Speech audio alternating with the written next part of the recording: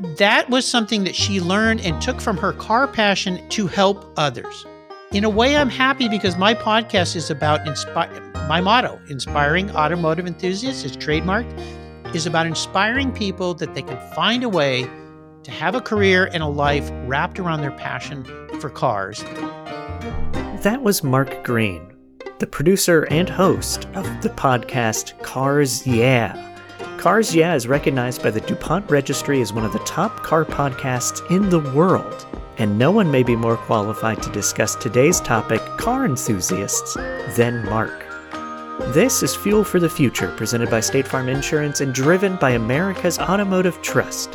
Learn more by visiting americasautomotivetrust.org. I'm Michael May. Mark, welcome to Fuel for the Future. How are you? Hey, buddy, I am doing great, and I'm honored to be here. Thanks for reciprocating and flipping the mic on me. It was really great to have you on Cars Yeah, and now you get to ask me the questions. That's right. I was honored to be on your show. I've known your show for a long time. You've recorded 2,000-something episodes? 500. Yeah, just went over that mark a couple weeks ago, actually. When you add I was doing another show for Sports Car Market Magazine. So when you add those 29 shows to my, tomorrow's shows, 2,481, 82, 83. It's a white line blur. Yeah, absolutely. So I worked on some TV shows, but I think by episode 6, I was already forgetting what we had done on episode 1. So I can't imagine the amount of interviews and episodes you've done on your show, and trying, if someone references one from years ago, that can't be easy to always remember. Well, I'll tell you a quick story. I was on an airplane and I sat down next to a couple. I was going to Car Week, Pebble Beach, and I started speaking, and the guy said, "Hey, are you Mark Greene from Cars Yeah?" And I said, "Yes, I am. Are you a listener?" He goes, "Yes, I recognize your voice." And his wife looks over at me and she goes, "I'm sick of your voice." And I said, "Why's that?" And she goes, "Because he listens in the shower and he has it turned on really loud. So I hear you every morning at 6:30 in the morning." And I said, "Well, I'm sorry." And we had a joke about it. Yeah. And so he said, "Hey, can I ask you, have you ever had Chris so-and-so on your show?" And I'm like, "Oh gosh, I'm not sure. Let me check." And she said, "You don't know?" And I said, "Well, I've interviewed over 2,000 people. It's hard to remember everybody." Yeah. And so I pulled up my phone and I typed in Chris to my contacts, and I started scrolling, and I kept scrolling. And she said, "How many Chris's do you know?" And I went, "Well, looks like there's 87 on here." Wow. She said, "How many people in your contacts?" And I hadn't looked in a while, and I went back, I said, 7,180. Whoa. And she went, "Oh my gosh." So Michael, that kind of tells you, I've been so fortunate to talk to so many people from almost every country in the world. It's really, really fun. Well, it's a great show. I've known about it for a long time. Thank you. We'll dive into that a little bit. I actually wanted to steal a question from your show to start us off here. All right. Which is, what's one thing people may not know about you? Oh, you're going to ask that one. That's a tough one because I try to make my show about my guests, but I do interject and talk about things when they spur thoughts and so forth. Let's see. Well, I used to have long hair down to my shoulders. Got no hair now. Growing up in Southern California, and I was a surfer. So started surfing when I was in elementary school, surfed all the way through college. And so sometimes people, they look at me and they think of, there's this conservative Mark guy, quit the cars, and he was a long-haired surfer kid from Southern California. And I grew up a surfer and played the guitar. We had a little band, so I played in a band. Nice. And Southern California lifestyle. So I guess that kind of fits. It does, and that is not something I would have guessed as you as a surfer. Yeah. So as we've said, you've had over 2,000 episodes. You've interviewed celebrities, racers, collectors, just normal people that want to get into some sort of automotive field. Bozos like me. You've interviewed everybody. What I wanted to talk about today, and this is a very loaded subject matter, but I figured you'd be the perfect guest to discuss automotive enthusiasm, car enthusiasts in general, because you've talked to every variety of the sort. So before we kind of dive into that, because that is so broad, it's hard just to start, but how did you become a car enthusiast? What started your love of the automobile? Well, that's pretty simple. It goes back to I was about 5 years old. And my father, who grew up in Texas on a farm, he was one of 5 kids that left Texas and moved out west. So I was a little kid growing up in Southern California, where there's lots of cars.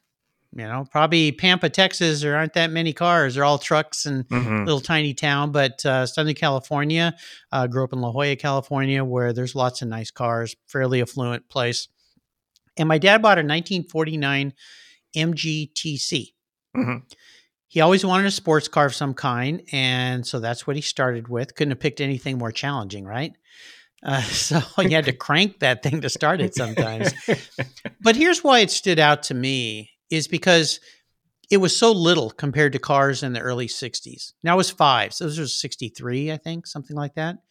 And it was this little tiny, unique, funny sounding, big giant grill on the front.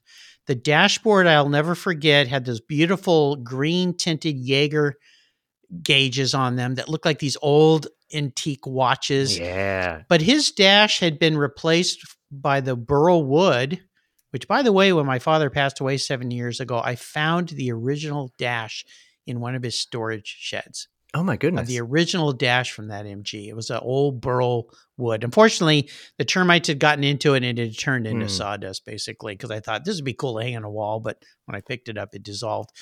So they had replaced it with this engine turned aluminum piece of metal. So you see all these little spirals. And I just remember as a little kid, like, how did they make that? All those little circles. And the car has a cut down door. So that as a little boy, I could actually put my elbow on the door sill like you do on a car, which I couldn't do in my parents' Oldsmobile. Well, they didn't have a Vista Cruiser then. They had a Pontiac Le Mans, which my Okay. dad called a lemon because it Yep. was such a bad car. Didn't even last a year. It must have been built on a Friday during hunting season. And so I could put my arm, and also the car was right-hand drive. So I could sit on the left side like I was the driver, and he had a spare steering wheel, and he would hand it to me, and I would pretend like I was Oh, that's so driving. fun. So Yeah. we'd pull up next to people, and they'd look down and go, "Why is that little kid driving that car?" And then, "Why does that car have 2 steering wheels?" And we'd laugh, and it was kind of fun. So that has to be when the needle went into the arm, and the motor oil and the smell and the leather. And when Mhm. my mom would ride in the car, my sister and I would ride on this little seat. It wasn't even a seat. It was behind the driver and the passenger. It was a platform, and our heads were actually almost at their levels. My dad bought these old aviator goggles with leather helmets, and Mhm. there was a bar across the back of the seats. And he would say, "That's the chicken bar. If you're a chicken, you're going to have to hang on." Now, he'd be arrested for child endangerment today, because if we'd ever been in an accident, we wouldn't have been ejected down the freeway. Well, not even freeways back then, but yeah, that has to be it, because the smells. And Mhm. I've never had an MG, but I've always had this want to have one. And probably 13 years ago, a guy let me drive his. And I have to say, my want went away after Yes, that. yeah. That happens, It's that a happens. pretty rough car. It's just kind of but it just, yeah, that was it. The MG 49 MGTC. Very nice. And I imagine now that I know you're from Southern California, I always think of Southern California as one of these hotbeds of American car culture. In that era, you would have grown up in the peak of this era. Yes. So, Yeah. did growing up in Southern California influence your love of cars as well? Big time. I had so many friends in La Jolla whose fathers had very cool sports cars. I remember when, in fact, my sister ended up marrying this doctor's son, and he bought the first Lamborghini. I think it was the first Lamborghini Miura in La Jolla. Oh, wow. Yeah. Wow. And it was like, this thing looked like something from the moon. And I remember going over to his house, and, we were junior high kids at that age and so forth. But there were a lot of very cool cars in town. And I started a detailing business when I was 14, and I used to ride my bicycle around La Jolla with little business cards and put them on the windshields of cool cars. Porsches, Mercedes, Ferraris, because there were a lot of cool cars in that town. People that had the money to have those cars, and ended up getting a client base of all these cool cars that I ended up, when I got my license, would actually ride my bike over and drive those cars to my house and detail them. So I got to drive these things all sorts of cool cars. I remember my first drive in a Ferrari was a Dino. Now, aficionados would say that's not a real Ferrari, it's a Dino, but it's a Ferrari. And driving that thing back over Mount Soledad, uphill side drive, down the other side, I was like, oh my gosh, this is like a go-kart. It's just so cool. And one of my clients bought in 1976 a Rolls-Royce Corniche convertible. And there was an elderly lady who lived at 959 in La Jolla, which is the only big high rise right on the coast. And I drove that car back to my house. My mom came out and freaked out. She's like, oh my gosh, you've got a Rolls Royce. How could you drive that thing? I said, Mom, this car costs more than our house. It was like a $150,000 car. I put the top down. I made sure I drove by Wind and Sea where all my friends were surfing and waved at them. And of course. So that was the perfect place for a car guy to grow up, for sure. I was going to say that is the perfect situation, the perfect business to have at that age as a car lover, and you made it happen. You doing the business card routine. That is fascinating. That is really fascinating. Really fun. Yeah. So do you have a favorite type of car? If I know you're a car enthusiast in general, but if you had to like pinpoint a niche or a type, what would that be? Oh yes, Porsche for sure. That goes all the way back. There was a guy who lived on our street. We live in a neighborhood with families and 2 kids and a dog and a car. But there was one guy that lived up the end of the street. There was this cool bachelor guy, and he had a 59, I think it was a 58, maybe 57 Porsche Speedster Carrera, which back in the day, it was like, okay, it was just another name. Now, from a collector standpoint, that car is like one of the holy grail cars. And when you heard him coming up the street, my mom would always complain how fast he drove. And all us little boy kids would run up there and fawn over the car, and he would give us rides. I think that's what started it for me with the Porsche Mark. And then if you fast forward, I had a friend in high school whose dad had a 72 911. And he would let my friend drive that car all the time. And then he would let me drive his dad's car. A couple of times we drove it all the way to Mammoth Mountain. It was like an 8-hour drive through the high desert, 395 Mojave Desert in the middle of the night on a Friday, heading up to Mammoth to go skiing. Oh, wow. I just said, I'm going to have one of these someday. And I did eventually get a 1972 911S. But a Porsche is my mark. But if you look at a genre of cars, I would say it's European sports cars from the 50s and 60s, for sure. Well, good for you. I will approve of that. Oh, good. Okay. I passed that test. Yes, you passed that test. So let me turn, no pun intended, to cars. Yeah, here for a second. Yes. Now, how long have you been doing the podcast? I started in May of 2014. So it'll be 10 years this May. So what was the impetus? What made you want to do a podcast about automobiles? So I had worked for 11 years in advertising in San Diego. One of the clients I landed in our advertising firm was a startup company called Grio's Garage, which is a local company here now, but it was in Vista, California. I was living in Del Mar with my wife, and the agency I worked at, Warner Design, was in Old Town. So I was a creative director, and I also brought clients in as a commission type project. And I was mailed the first Grio's Garage catalog. And so I called on them, eventually landed that account, became friends with Richard Grio. It was a startup then. So there was just he and another guy and a secretary, and a kid would stop by on his way home from high school and pack the orders for that day. It was direct mail catalog business.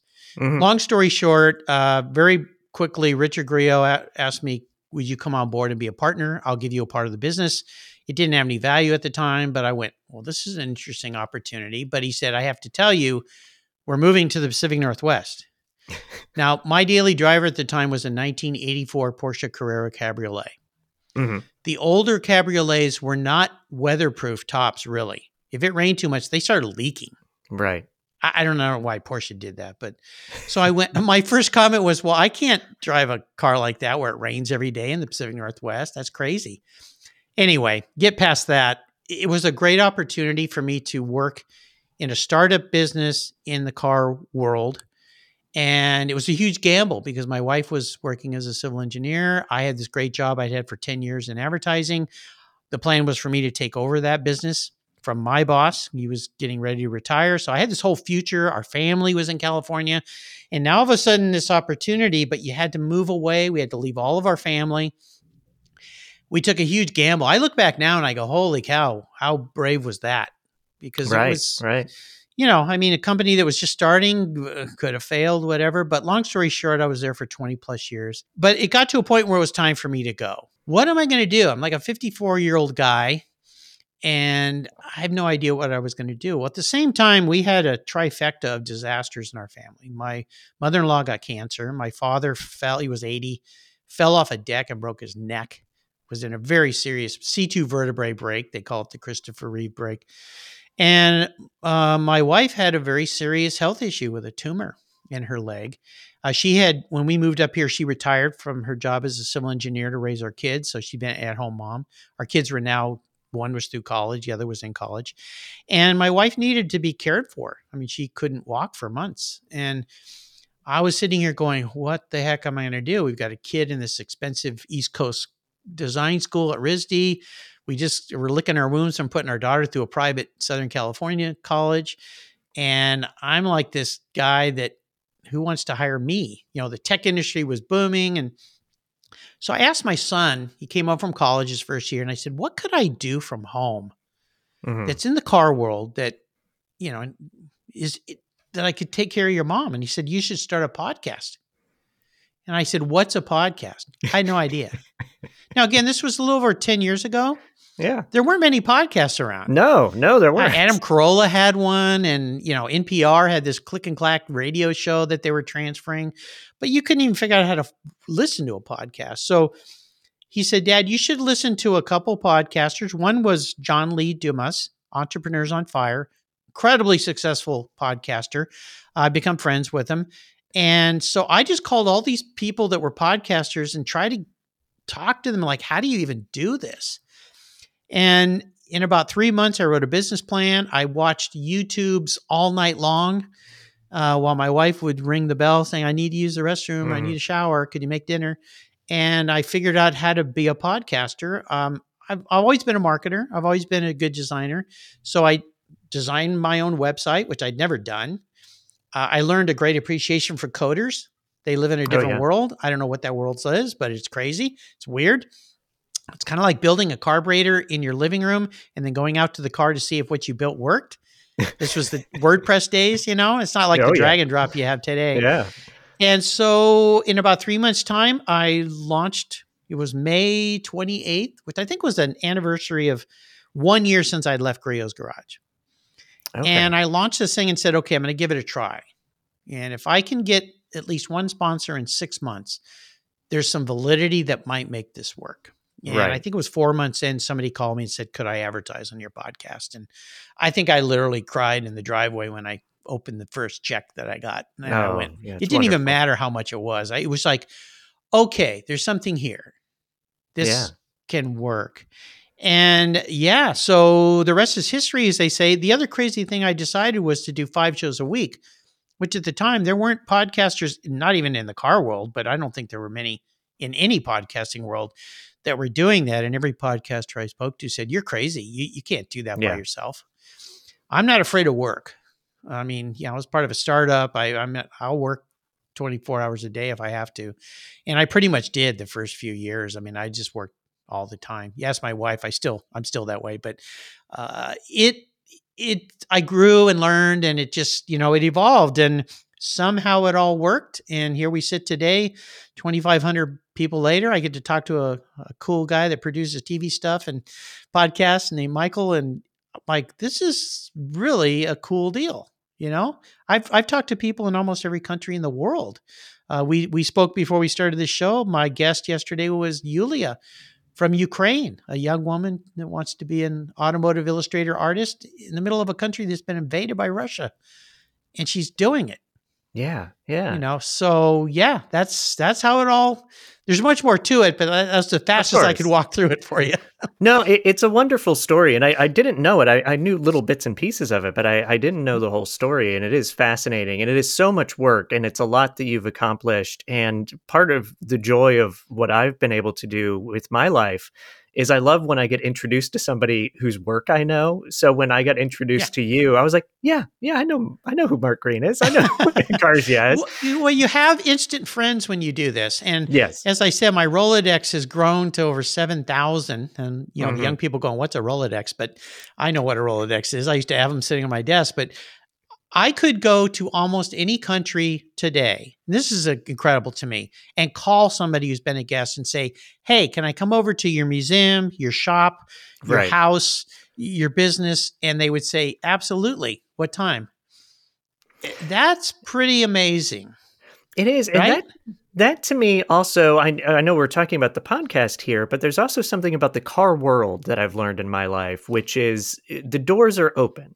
And it Mhm. doesn't matter if you collect pickup trucks or you don't, you just love pickup trucks. You could be at a Right. car show or an event and share with someone who's a Porsche fanatic and just bond over this love of the automobile, even though you both have different tastes and styles and wants and wishes. It's a wonderful community, the car enthusiast community. Would you agree with that? Well, 100%. I had Spike Feresten, who was a writer for The Tonight Show and Jerry Seinfeld show. He's good friends with Jerry Seinfeld. He has a podcast called Spike's Car Radio, I believe. Mhm. I've had him on my show twice. And one of the things he said on my show, which aligns with this, he said he works in the entertainment industry. And he said the car world is so different than any other industry. And I believe it. He said, you can call a car guy who runs a major motion picture studio and say, hey, it's Spike. I need to talk to, Michael Iger about Porsches. And he'll walk out of a meeting and come and talk to you. There's no other industry. And I've heard this over and over that people will do that because this is an industry of passion. I mean, if you're selling toilets and sinks, okay, you're selling toilets and sinks. And I'll Mhm. tell you, I even have a good friend who he's a neurosurgeon. I used to race vintage cars with him. And he would come over every Thursday night when I was at Grio's and we would do boys' night out. And I'd invite a bunch of my friends over and I would give them products we were thinking of selling to use on their cars. Right, I'd buy them right. pizzas. And it was a test bed for me because I was part of the merchandising team, a marketing team, and running a company. And one night he said something to me. He said, Mark, I wish I could do what you do. And I said, what are you talking about? You're a pediatric neurosurgeon. You save babies' lives. And he said, I'm a mechanic. I crack open a skull, I go in, I fix the brain, I close it up, and I'm done. But my passion is my car collection. That's what I want to be playing with. He said, don't get me wrong. I value what I do. I get that. But Yeah. it's a job. Yeah, it's kind of specialized. I see you think. But he calls himself a skullcracker, a mechanic. But at the end of the day, his passion is cars. And it aligns with this. I called him one night to find out where he was. And I called his number and it routed to this phone. And this woman answers, says, ER. And I said, oh, I'm sorry, wrong number. And she goes, who are you calling? I said, I'm trying to find Dr. Morris. She goes, oh, yeah, he's right here. Just a second. And I hear this sound in the background going, and I'm like, what the heck is that? He's in a dentist's office or something? And he comes to the phone. He goes, hey, Mark, how you doing? Sorry, I'm not there. We had an emergency come in. I'm doing a brain surgery right now. And I said, you're doing brain surgery right now? You're cutting open somebody's head and you took my call? And he said, well, yeah, we're talking cars. And I'm like, oh my gosh. So there you go. Yeah. Right? Passion. It's Yeah. a field of passion. And that's what brings this is what you and I are friends now. You're part of the Cars Yeah alumni. It brings everybody together Mhm. for a common passion, not even a common cause. It's a common passion. And that's why you can go to Car Week in Pebble Beach, which I've done 32 times, and see people you haven't been seen for a year, and there's instant friend. Yes, yes. Hey, how's the Aston you bought doing? Have you raced that yet? Yeah, it's good. And it could be a billionaire. It could be somebody who's just barely holding on. It could be anybody from any socioeconomic, political background, gender. What that all melts away, Mhm. and it's just talking about cars.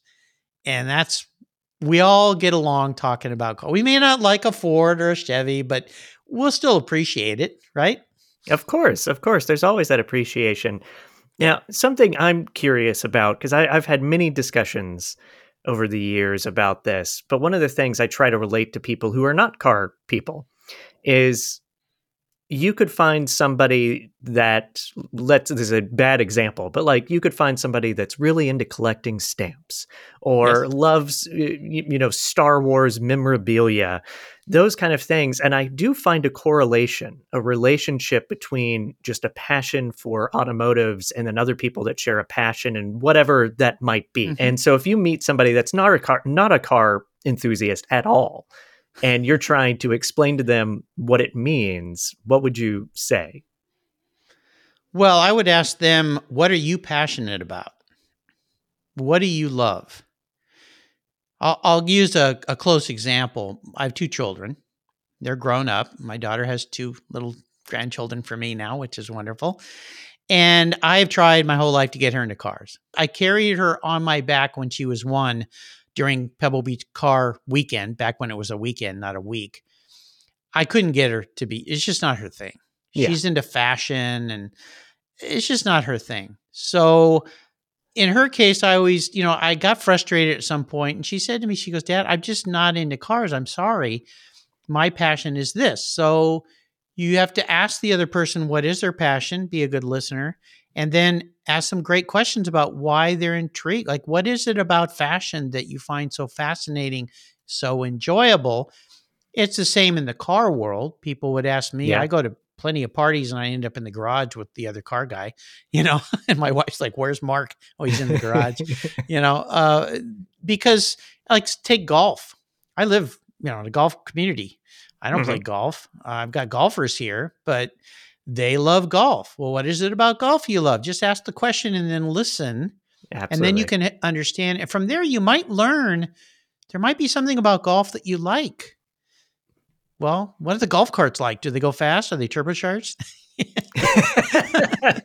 Well, not really. You can't drive that fast on the links, But I think that's the part of it is to ask the questions. Yes. And of course, you and I, being car guys, are plenty passionate about talking about our passion, and we'll talk until your eyes roll back in your head about our cars. So, Yeah, absolutely. And on that note, you've had so many guests, and I know I already said you've probably forgotten a lot of them, but do you have a few that stand out? wow, a great question. And it's just like, who are your favorite kids? So we won't call them Right, right. favorites Yeah. because everybody's unique, even though my questions are very similar for each guest. Sometimes I change them up depending on where we're Mhm. going. But this ties into something that this experience has taught me. And my listeners who've listened to me have heard this ad nauseum. We're our best as human beings when we help other people. And when we figure out a way to help other people, that really is what brings joy and meaning to life. Some people don't learn that till later. Some people learn it when they're kids, if their parents are donating of time, or maybe they're part of a church or something where they go and they do things for people. So a couple people to stand out. I had a guest on my show, and she and her husband ran a car show, one of the largest hot rod shows in Southern California. Her husband, all of a sudden, surprisingly, was diagnosed with prostate cancer and passed away. Mm. Devastating. He wasn't that old. It was just terrible. And what she got out of that experience was, I need to find a way to not let this happen to other people. So she started talking to doctors, and she brought in experts to the car show, and they would do blood tests for men to see if they have prostate cancer or maybe their propensity to it or they're on the Mhm. edge of it. And when the time I had her on my show, which was very early, they had saved hundreds of lives because it's not a test that most guys want to do or think Right. about. Now they can do blood tests now, but think of a prostate exam for a guy's like Yeah. not very fun. So that was something that she learned and took from her car passion and her history with her husband to help others. So there's a first example. Another is a guy named Tim Medveds, who my wife found for me on a Discovery Channel show about. Tim had climbed Mount Everest. First time he tried, he failed. Second time, he took the first paraplegic to the top of Mount Everest, and he started a program called the Heroes Project. Oh, And it's yeah. a very I hired him. I brought him on my show as a guest. Feel like I am doing interview hiring to be a guest because he was known as the chopper builder to the stars. He dated Cher for 4 Oh, years. In fact, wow. he almost married her. Wow. And I thought this would be interesting because if it rolls on rubber, I love it. Choppers, trucks, cars, whatever. And the show went down this entirely different path of his life. He was a Hell's Angel. I thought, okay, Oh, I have yeah. actually had a few I think 3 Hell's Angels in my show now. Kind of a tough group of folks, right?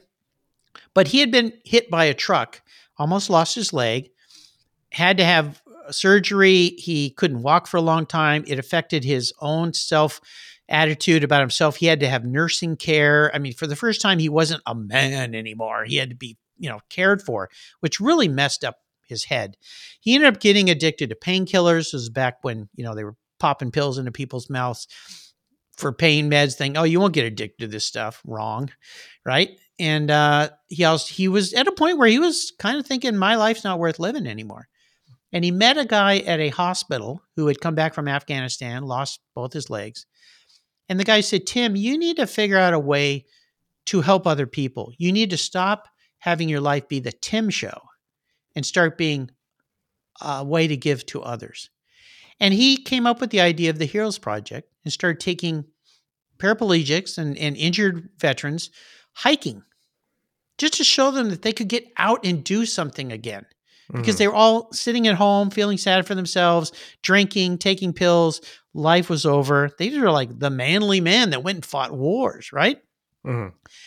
And he learned the same thing with my previous guest and many, many others, that if you find a way to help others, you fulfill your life. And it turned his entire life around. He stopped having problems with depression, stopped the drug use, stopped the alcoholism, stopped being a Hell's Angel, and helped people go see that their lives are worth living. And that is a repeated message. Another one was Barry Maguire's daughter, Nicole. Mm-hmm. And Nicole, I didn't know this. I knew she had had a marriage that was really troublesome, but on my show, she started talking about her marriage and how this guy was very abusive. And she was afraid to tell anybody because her dad was the famous Barry Maguire. Yeah. And she didn't want anyone to know that this guy was so terrible. And she got to the point where she was going to end her life. Now, imagine you're doing a car podcast and someone starts telling you this and you're sitting here going, oh my gosh. I mean, and she said, am I okay talking about this? And I said, yeah, I think you should. Long story short, she decided to kill herself. She went and bought alcohol. She went to buy illegal drugs to overdose, left a note for her folks. Well, thank goodness the DEA had a sting operation and she got arrested. Oh, wow. Wow. And during the process of that and jail and then recovering, she just met somebody who said, you need to find a way to help people. Yeah. You need to get away from this guy, obviously, which she did. So she started a Concours, and the benefits from the Concours helped runaway and drug-addicted kids in inner city LA to get their life back on course. So I could tell you 20, 30, 40 other people, same kinds of stories. They all match a theme. And that's become a theme of a talk that I've given at many events where I say, I've learned the secret to life. And at the end of this talk, you're going to know what the secret is too. People listen to you when you say that. They put their cell phones down. And that is what I've learned. The most valuable lesson is you've got to find a way. So in a way, I'm happy because my podcast is about my motto, inspiring automotive enthusiasts, is trademarked, is about inspiring people that they can find a way to have a career and a life wrapped around their passion for cars. And they can learn how to do it by listening to people like Michael May and the other 2,500 guests I've had on my show who figured that out. So there's your secret for the day to a happy life. So if you're unhappy, number one, learn to have grace and be grateful, I should say, for what you have. But number two, go out and help somebody else. Stop thinking about yourself. That's beautiful, very powerful, and it goes much deeper than I expected a car to show today. But it ties in with the theme and this idea of an car enthusiast, and which connects to passion and following passions and sharing passion. And I could not have asked for a better set of stories and message. So thank you so much for that. You got it. Yeah. Yeah. Not to sound like we're ending right away. There are a few other things I wanted to talk to you about. For one, the future of automotives. You and I discussed it a little bit in the past, but it's an interesting world. You know, everything's gone more computerized and tech oriented.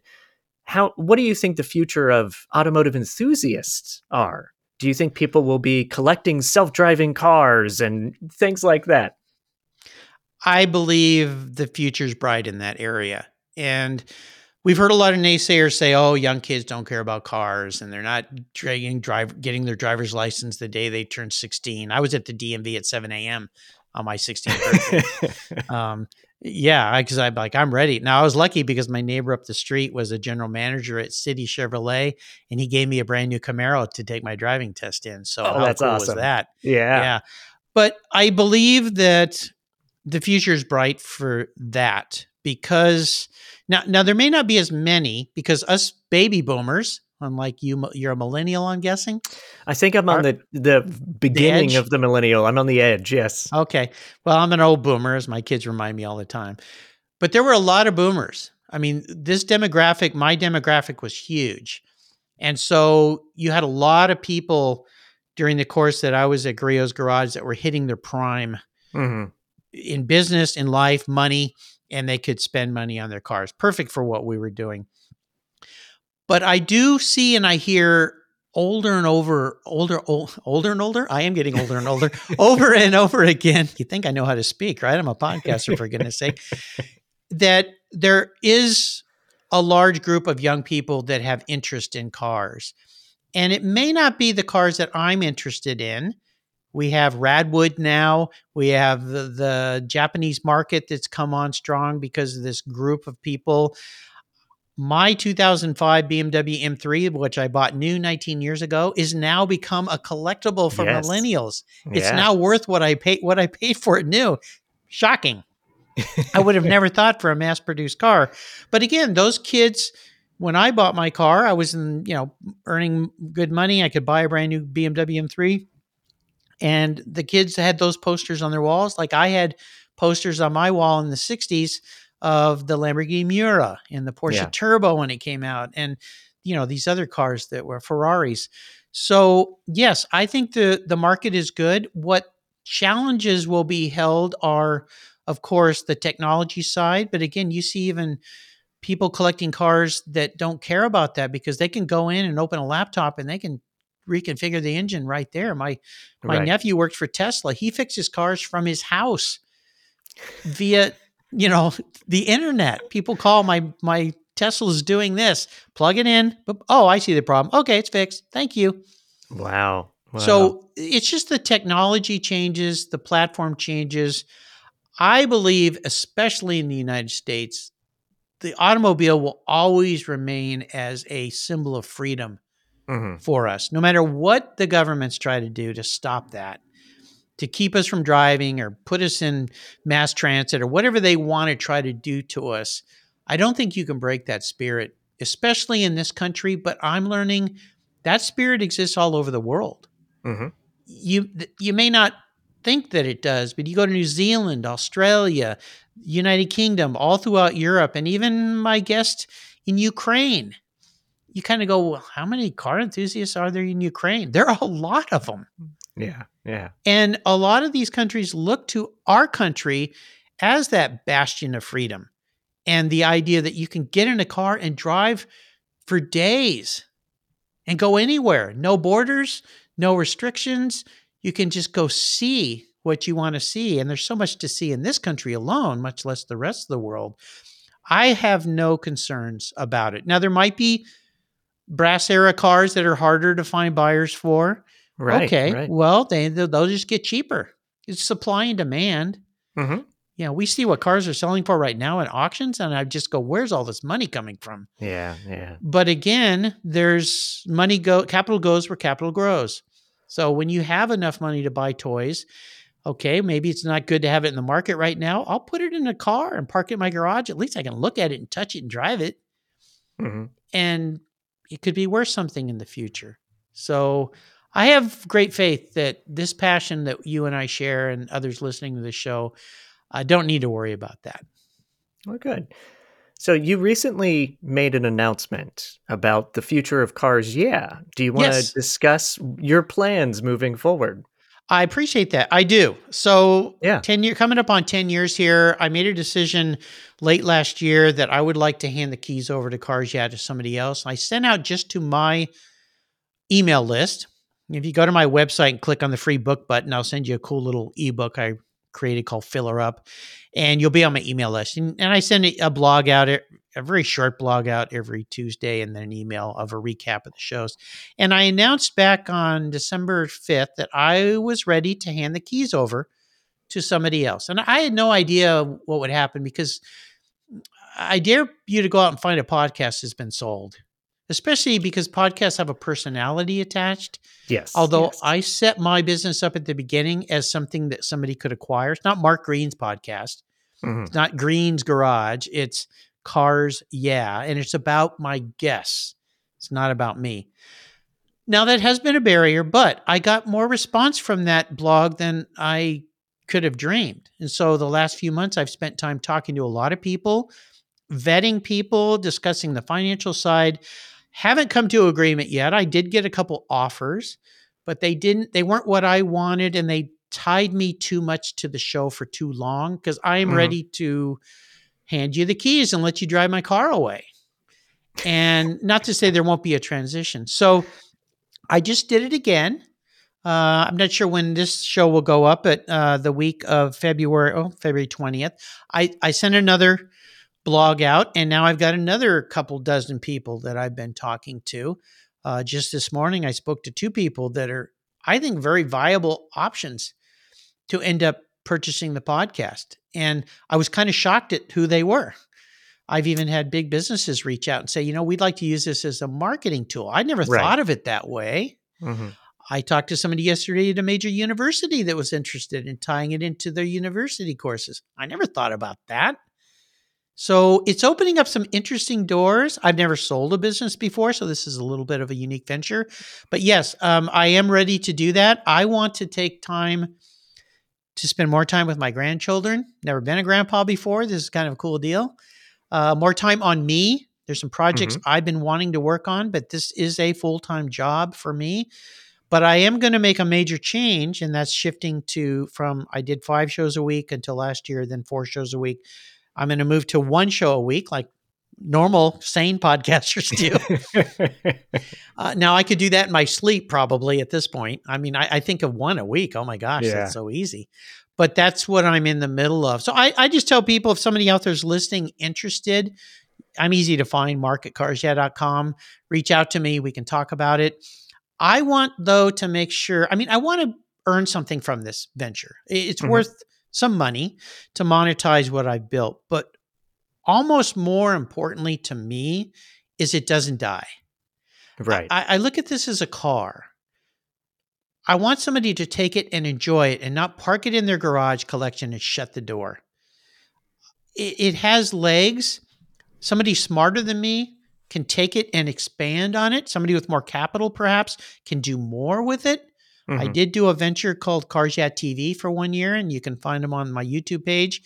That was a weird deal, and it got shut down because of COVID. But this is something I really believe somebody can take and move, even if they just do the same thing I've been doing, and they can generate some income from it and have fun and continue it. I'd be happy the day I'm laying in my about to go in my grave, and somebody else decades from now, let's hope I live that long, Cars Yeah is still existing in some way, shape, and form. It has, I think it has long legs. So I appreciate you asking me that and giving me the opportunity to share that.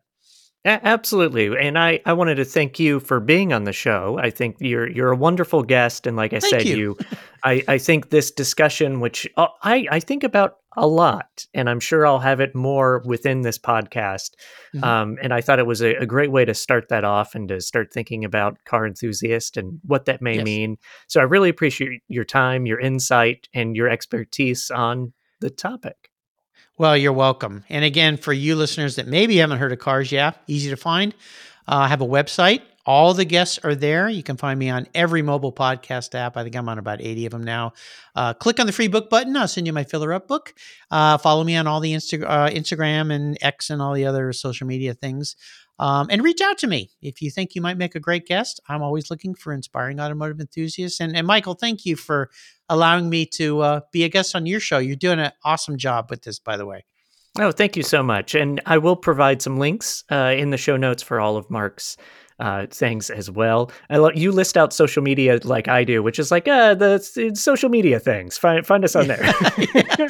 Well, nowadays they're everywhere. So it's the only thing I don't do is TikTok. I'm just not a fan of that platform, but I do all the rest. Even the obscure ones, MeWe and Getter, and I still old fashioned Facebook. Do a lot of stuff on that, but So as I always say, until we talk again, I'll see you down the road.